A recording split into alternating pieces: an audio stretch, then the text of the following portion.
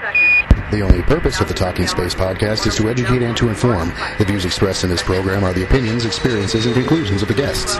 They do not represent the official policy or position of the Space Tweep Society as a whole, NASA, any other space agency, company, contractor, or affiliate. We choose to go to the moon. On the gooder. That's one small step for man, one giant leap for mankind.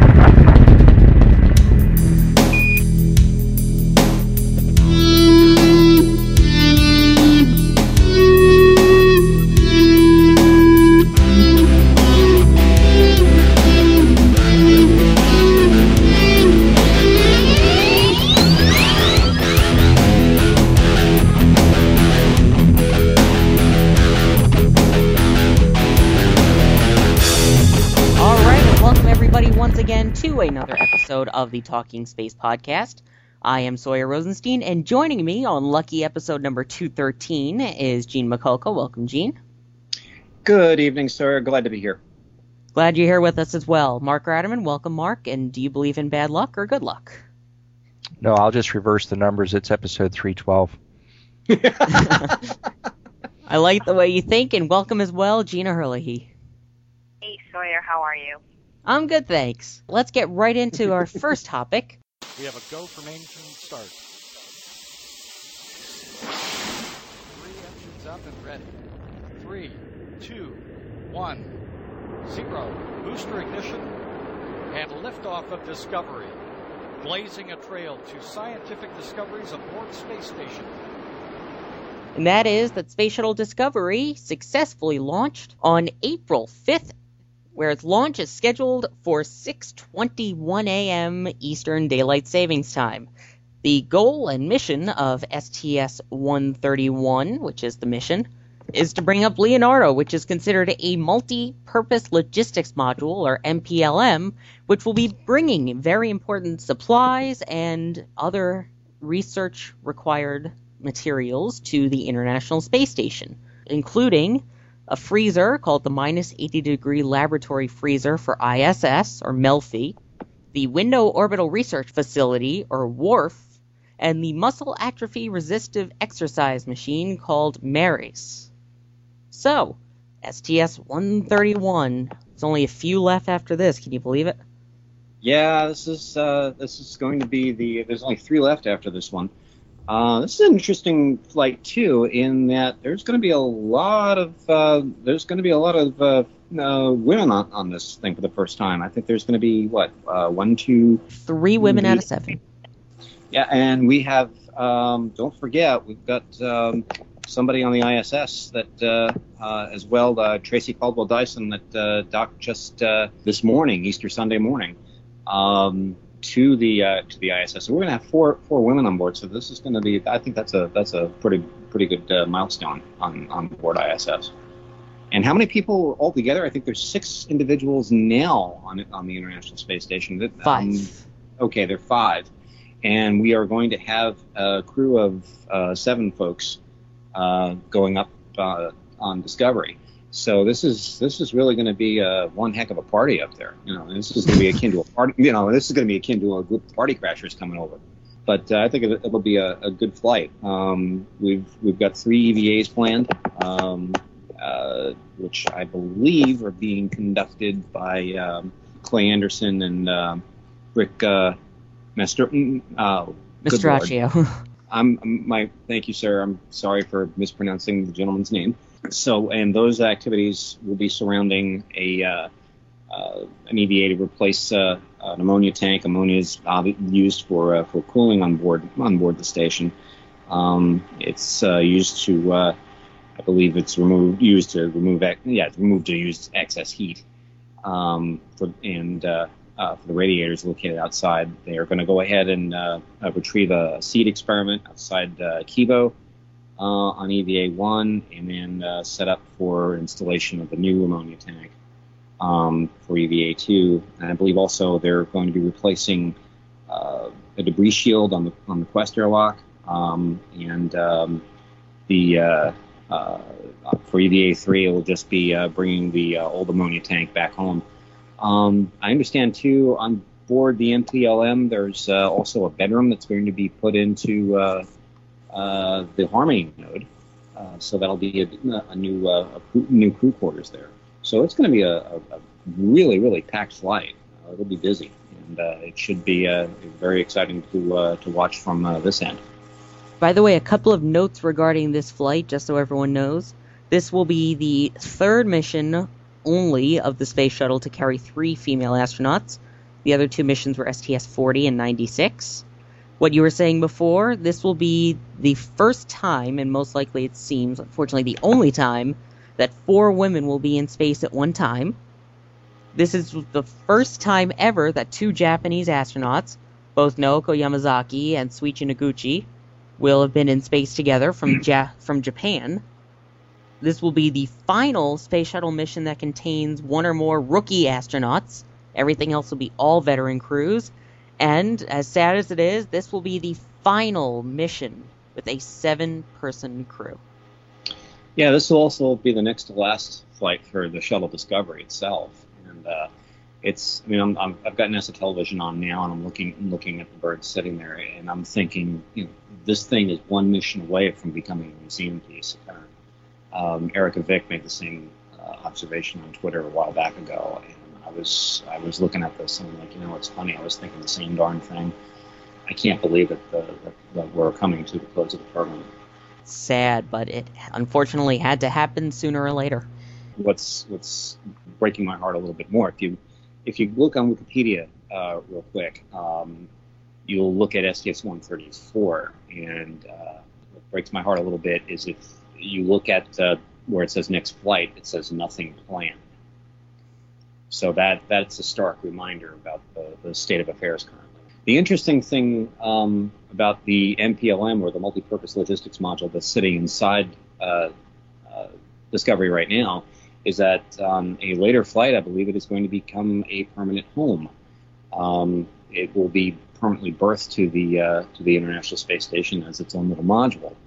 And Nancy Atkinson on I believe it was Universe Today wrote an interesting thing. She said she called Leonardo sort of man cave, which I thought was an interesting analogy. It's not really. I just said no. I don't think it's really a man cave. It's going to be more of a Zen garden, because it'll be a very, very quiet little module where the astronauts can just kind of sort of get away from it all, if you will.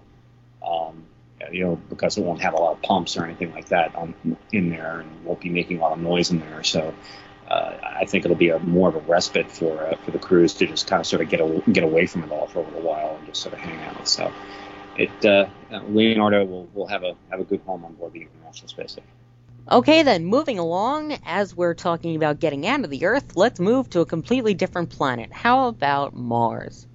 Well, unfortunately, on Mars, Spirit has officially gone into its winter sleep. In other words, they cannot get in contact with Spirit anymore. Spirit, as you may remember, was the rover which got stuck on top of a rock and was officially declared a stationary science laboratory rather than a rover, which it was for the last 6 years. So at this point, we're hoping that as Martian winter disappears, that Spirit will once again wake up. However, Spirit may be in her final resting place. What do you think? Do you think that after 6 years, Spirit doesn't have any more spirit left in her? Well, we'll soon see. Spirit has done some yeoman's work up there on Mars. Both rovers arrived in 2003. However, we're not too sure whether or not she's actually going to be reactivated. Troy may become her final resting place. We'll have to wait and see how she weathers the Martian winter and see if she can be reactivated. Hopefully she will, because there's still some really good science that Spirit can execute while she's sitting there. Agreed. Do you think she'll wake up, though? I mean, she was only supposed to last a total of 90 days. And unfortunately, where she got stuck, she was in a position which was unfavorable for her winter survival because it was facing away from the sun where they wanted. But what does everyone think? Do you think that Spirit is stuck, or that she may still have some spirit left in her when she wakes up? I'm going to keep my fingers crossed. We haven't heard from Mars Phoenix lately. I know we tried, and we did not hear from her, so I guess we can safely say that Mars Phoenix is a derelict. Whether or not Spirit will be in the same shape, I'm keeping my fingers crossed, but I don't know. The odds are against her. Mark, what do you think? Do you think that Spirit is going to make it through or not? I really wish I had some detailed knowledge of what's going on in terms of the the amount of power that it takes to keep it safely in hibernate mode versus where things get shaky. They said this would probably happen, and it did. So, hopefully the margins will be good, and they'll have communications back when power levels come up. But hard to say. Cold is cold, and you got a lot of stuff that's got a lot of exposure to it. We'll have to wait and see. Gina, what do you think? Well, it doesn't seem to me like they expected much more out of Spirit after May 210 anyways. There was these lithium-ion batteries, whatever's powering Spirit after it charges from the weak solar energy it receives on Mars, or weaker than comparison to Earth, probably were only good for a few more charges, and I don't think they can do much more out of Spirit this year anyways. So, I don't know. I wouldn't put a lot of high expectations on it to return into active duty, but it seems like they may be able to get some more science out of Spirit in its current location. So I guess that would be what I'd hoped for. Okay. What do you guys think? You can send us your thoughts at a couple of places. You can email it to us at talkingspaceonline@gmail.com. You can send it to us on Twitter. Our Twitter name is @talkingspace. Or you could become a fan of us on Facebook, and once there, you can also leave us a comment with your thoughts of what you think Spirit will do. Okay, now let's head back to Earth, and when I mean Earth, we mean all the way down to Earth on the ground, because with all of the issues going on regarding its possible sudden accelerations, Toyota has gone to an unlikely source to see if they can figure out exactly what's going on. That unlikely source is NASA. That's right. It may not be rocket science, but Toyota is currently asking help from NASA to see if they can figure out what exactly is going on with these sudden acceleration reports that they have been getting. What's happened is that the White House has asked NASA to go ahead and investigate. Toyota's claim is that cosmic rays may be affecting the electronics. Now, it's a reach, but okay. Do I think this is something that NASA is uniquely designed to do? Yeah, I guess, but is it a realm that NASA should really be playing with? I don't know. To me, it's kind of sort of like, if you'll forgive me, Mark, it's kind of sort of like the FAA investigating a train wreck. I don't know. Who knows? Maybe NASA can find out why these things are accelerating. Maybe their engineers can take a look at this. But is it something that NASA really should be getting involved with? I don't know. The jury's still out on that in my head. But who knows? Maybe they can offer Toyota some sort of solution to the problem. I think that NASA should try to see if they can offer a solution, and furthermore, go out with that to the American public and show them what sort of value they can add to society. I mean, again, I think NASA has not beat the drum enough in terms of what it's added to society, what people today in the Western Hemisphere or developed countries take for granted in terms of technology. And if they were to be able to offer a solution to something like this, I think it's just a value add to NASA's PR campaign in America that may help rally some more support for the organization. Yeah, I think it's interesting. One of the news stories that I read, they mentioned the NASA personnel, and it says they've tapped 9 experts to come in and answer questions. And, one advantage to this is that these people are going to be used to looking at systems, software, mechanical, electrical, a whole combination of things that sometimes an outside perspective will help in finding some possible causes or even They may find some things that are absolutely not related to any problem but could improve Toyota's engineering. So I think this will benefit Toyota. Got to wonder if it's, I tend to think of NASA as being, cosmic rays. Yeah, okay. I guess I could blame that on anything that goes wrong for me. But I think taking it seriously, they're going to some really sharp scientists and experts and bringing them in. Good idea. One brief note before we continue on is we would like to welcome a new space agency to the market, and that would be the United Kingdom now has their own space agency. So welcome, UK, to space. Now, Gina, I believe you have an interesting story about some microsat satellites of some sort. Can you please elaborate on that? And that was a good segue because a university in the UK, I believe located in Surrey, has developed a CubeSat satellite, which is a satellite that's just a couple of feet in diameter, that has a solar sail on it. And the idea is it would be launched to clean up some space debris, which is becoming a huge problem for space travel. I mean, any piece of space debris is a risk at any time to a space shuttle, or the station, other manned spacecraft that could be in orbit. There's so much of it up there, and primarily thanks to the United States, Russia, and China. But this is designed, or this nanosatellite called the CubeSat is designed to attach itself to a dysfunctioning satellite in space and use solar pressure to basically deorbit burn a dysfunctioning satellite. So the interesting, the university is trying to have these, I guess, in production and in space, right, launching in 2013, trying to clean up some of the space junk, which is, I guess space junk, or the quantity of it, grows by the rate of 5% a year, and exponentially, that really starts to add up. So it'd be interesting to see if this can do it. I mean, it's a small satellite, and it might be a very quick and easy fix to go up there, grab a few, and start to deorbit them. But there's still lots of tiny pieces of space debris, and I don't think they'll ever have a solution to deal with that. What do you guys think? Well, it's a step in the right direction. There's just so much garbage up there right now. Everything from spent boosters to derelict satellites to paint flakes that have shipped off, and paint flake going at about 17,000 miles an hour. If it hits your window, it can really ruin your whole day.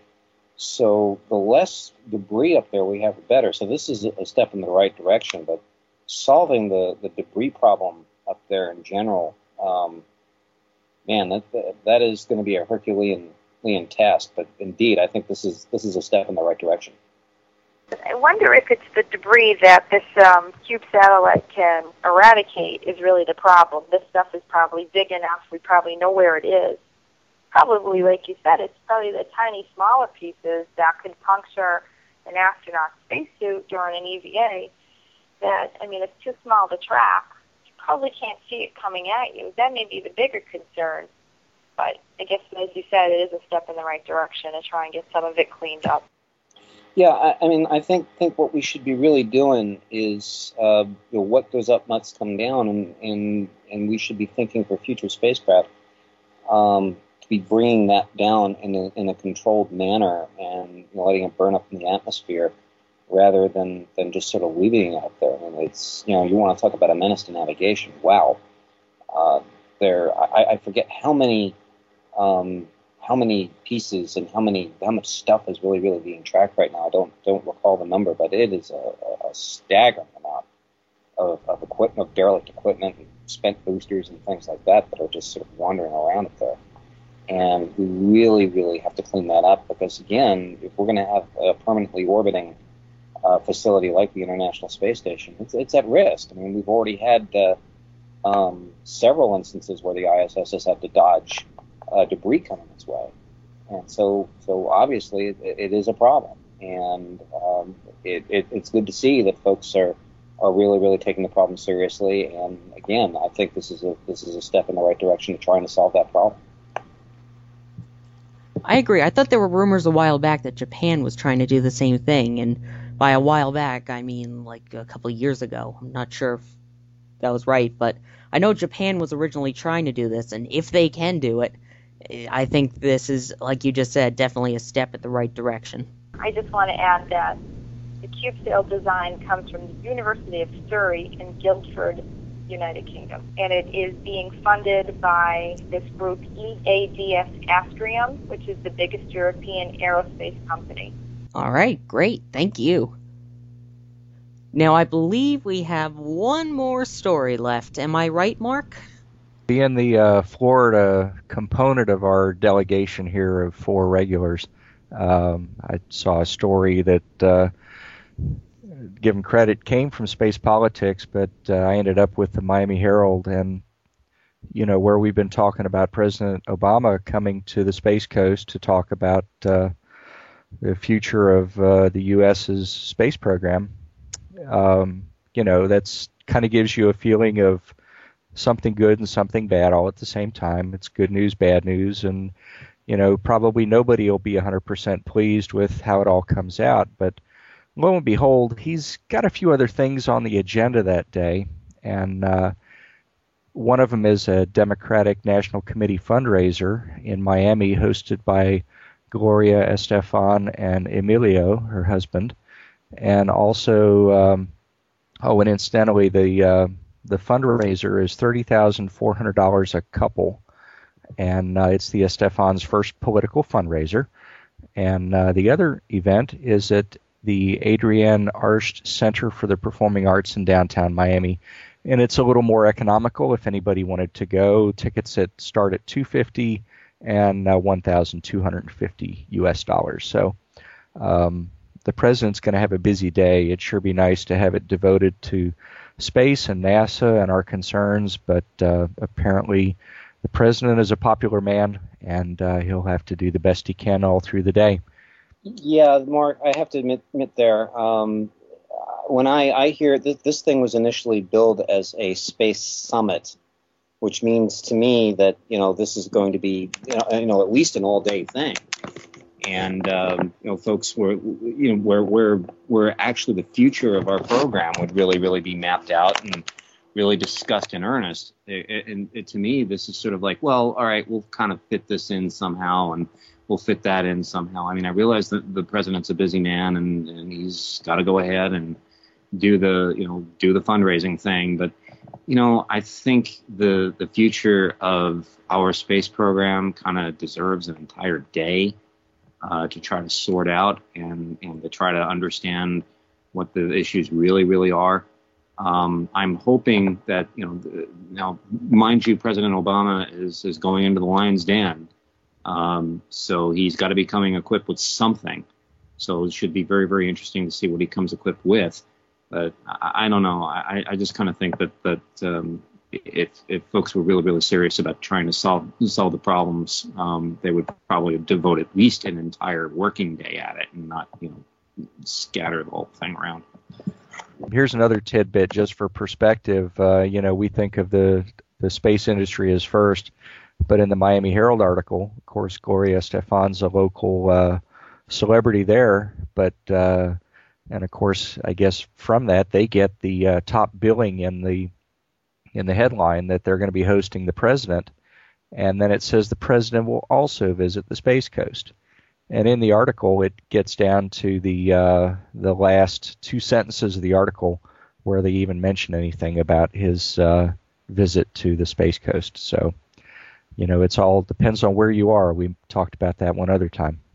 Yeah, I guess, but I don't know. I would really, really think that because of the problems, because of the magnitude of the issue, that it kind of deserves the entire day and not. But again, that's just me. Not just a coffee break, bring your own Starbucks? Exactly. I believe that he should definitely devote one day to it entirely, one trip. But then again, he is the president. And I mean, there's only a certain number of places that he can be at one time. There's only a certain amount of time in which he can leave the White House to meet with certain groups of people and etc. But I just wish he would be able to devote more time towards space exploration. I mean, this just goes to show how really devoted he is to it if he's not even spending his entire trip on it, if it's just, like a little brief 1 of 3 stopover kind of things. I wish that the space policy was somehow intertwined with the jobs plan that the Obama administration is pushing, because there's so many jobs at stake. That would be a great policy to marry. Gina, I have to really, really agree with you there. I mean, it dovetails quite nicely, and it actually should be incorporated into that. So who knows? Maybe these are the high-tech jobs that these people are gonna, like we've said it 100 times. They're all gonna have to walk away from NASA, which is a tragedy. They have to find other jobs in maybe aviation or avionics or some similar field, or maybe not. And when we have a exploration program ready to go again, these people who are experienced and seasoned probably won't all be able to return, because their lives will have evolved in different places, families, kids in school, whatever. They're not just going to be able to pick up and leave and run back to Houston or Florida or wherever they were based now. And it's too bad, because this is the workforce that we all know that President Obama wants to develop, and he's got it all trained.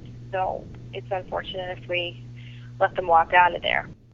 Yeah, Gina, again, I have to agree with you there completely. We're going to lose this workforce if we don't act now, and it will be extraordinarily difficult to go ahead and bring back. I mean, we've got to hang on to it. I mean, it's a national treasure, and I can't think of a better way of hanging on to it than trying to incorporate this problem into the jobs bill, and hopefully, keep our fingers crossed, and hopefully something good will come out of it.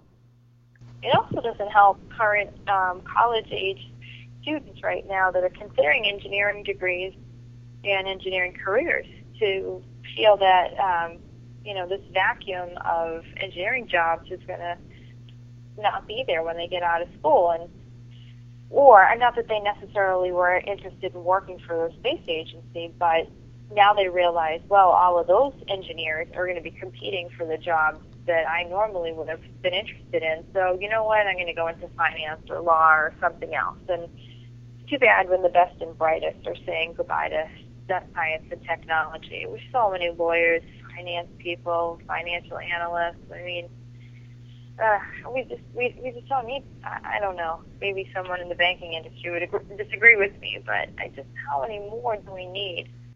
Yeah, again, Gina, that was my going joke with my nephews and my niece. I'm kind of introducing them all to model rocketry and trying to sort of get them enthusiastic about the whole thing. And my going joke is to try to go ahead and keep them out of law school, which I kind of ribbed my sister, who's an attorney. But you're trying to build the next generation of scientists that are going and engineers that are going to go ahead and build the next generation space vehicle, and right. You're trying to keep them interested. And I'm not just talking about the current crop of 10 and 11, 12-year-olds. I'm talking about the 20 and 30, 20, 25 somethings that are coming out of grad school with masters in aeronautical engineering and things like that. What are you going to do for them? And, come on. Yeah, it's not like you can graduate with an engineering degree and just open your own engineering firm. You have to have years of experience to become a professional engineer. You have to have a job structure in place. These people cannot become experts in the field without some sort of firm to walk into. This isn't about becoming a dentist and putting a shingle outside your house and getting a dentist chair and you're in business. You've got to be part of something larger to be able to be an engineer. Exactly, and the whole idea too is, we keep on hearing this mantra that the United States has to be number one in math and science, and we have to be, at the forefront of all these higher technologies. Okay, fine, but to we have to be number one in math and science. To what end? Are we going to have a lot of educated cashiers at Target? I mean, come on. We have to go ahead and set up an economy that's going to go ahead and accept all these scientists and all these engineers and give them something to strive for. And I can't think of anything better to go ahead and get a high technologist involved in than what I'm looking at right now on my television. I'm looking at Discovery sitting there on pad 39A. I mean, you talk about being a part of something bigger than yourself. Wow. Well, sure. I mean, there's certainly the bio industry, and there's certainly green, just a green industry or clean energy. I mean, there's so many worthwhile causes to take science and engineering in that direction, but there's so many jobs at stake right now. It really, really needs to be looked at from that perspective. I mean, we're saving all these other jobs in other industries that, they're just not as specialized and as well trained. I think it's tragic if they don't have something to go to or some way to transition. So it's going to be a huge workforce development problem in plenty of places like Texas or Florida or in California, I'm sure. Yeah, agreed. Absolutely agreed with you. And I don't think that the workforce development agencies are really being realistic about how they're going to accommodate these people and retrain them to engineer widgets. Well, again, I'm thinking about the after Apollo. Grumman tried their hand at buses, and we all know how that worked. So it's going to be very, very difficult to try to go from building lunar modules to building commuter buses. So we'll just have to see how this all plays out. But indeed, I think we've really, really got to go ahead and rethink this whole thing. And I'd also be interested to know what the heck the Department of Labor is doing to plan for this, or if they've even got it on their radar screen yet. Maybe it's something I should look up on their website.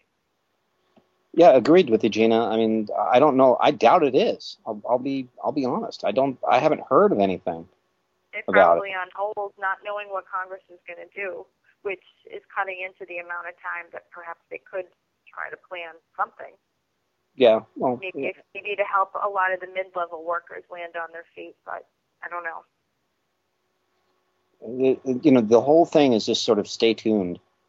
So we'll just have to see how it all works. Right. Well, workforce development is kind of it's a constantly evolving area. I mean, each workforce investment area in the several per state, they get a budget from the Department of Labor, and they are to spend it as they see fit to help the trainers, help the workforce in their quote-unquote region. So it's up to them to see, to decide how to spend the funds or put training classes in place. But if a whole region is wiped out, I don't know how that's going to be effective. Yeah, I mean, Brevard County is one of those regions that could theoretically be absolutely just devastated by this whole thing. So absolutely, and it's not just the employees at NASA. If you saw This Week in Space a few episodes ago, David Waters went into a diner, and the diner employs 20 people, and they pretty much have figured out that they'll probably employ about 6 after the shuttle program closes down. So, I mean, it's the whole region. It's not just the engineers and the technicians. Yeah. It's the whole economy there. Exactly, Gina. I mean, there's a restaurant that Mark, I remember going with you guys at STS 129, and Sawyer, I think you may have seen it when you were down there. Dixie Crossroads, an amazing restaurant, and they are going to feel the pain when the program ends. Yeah, by the way, Mark and I actually ate down there, and it's a great place. And unfortunately, you're right. That was the thing. We were there that night, and we were trying to meet up with a group of people. There was about 4 different groups, all there just related to NASA, and there were probably even more that were going there to see the launch itself. So it's those small businesses, like you're saying, that are going to get hurt the most, and that's the worst part about it. Yeah, in fact, this might actually be a good lead into something that we're going to try to do. I know I've been sort of in contact with the folks that run the Safe Space website, and these are the folks that are sort of behind a rally coming up, I believe, next week. And we're going to try to see if we can get to talk to them for a little bit before the rally and see what the Safe Space is all about. And there are several sponsors on their site, and Dixie Crossroads is one of them. We're one of them, and it should be a very lively discussion to try to see if we can arrange it. It should be an extraordinarily lively discussion. Then I believe with that we can wrap everything up. So once again, thanks to everybody for joining us. Thank you very much, Gene Mikulka. I've had so much fun here, sir. Thank you so much. Not a problem. Thank you very much as well, Gina Herlihy. You are very welcome, Sawyer. And thank you very much, Mark Ratterman. It's a pleasure as always, Sawyer, working with you. Great to work with everybody as well. And thank you once again, everybody, for listening to the Talking Space podcast. And as always, first off, go Discovery. Second off, have a great day, night, evening, or whatever it may be where you are.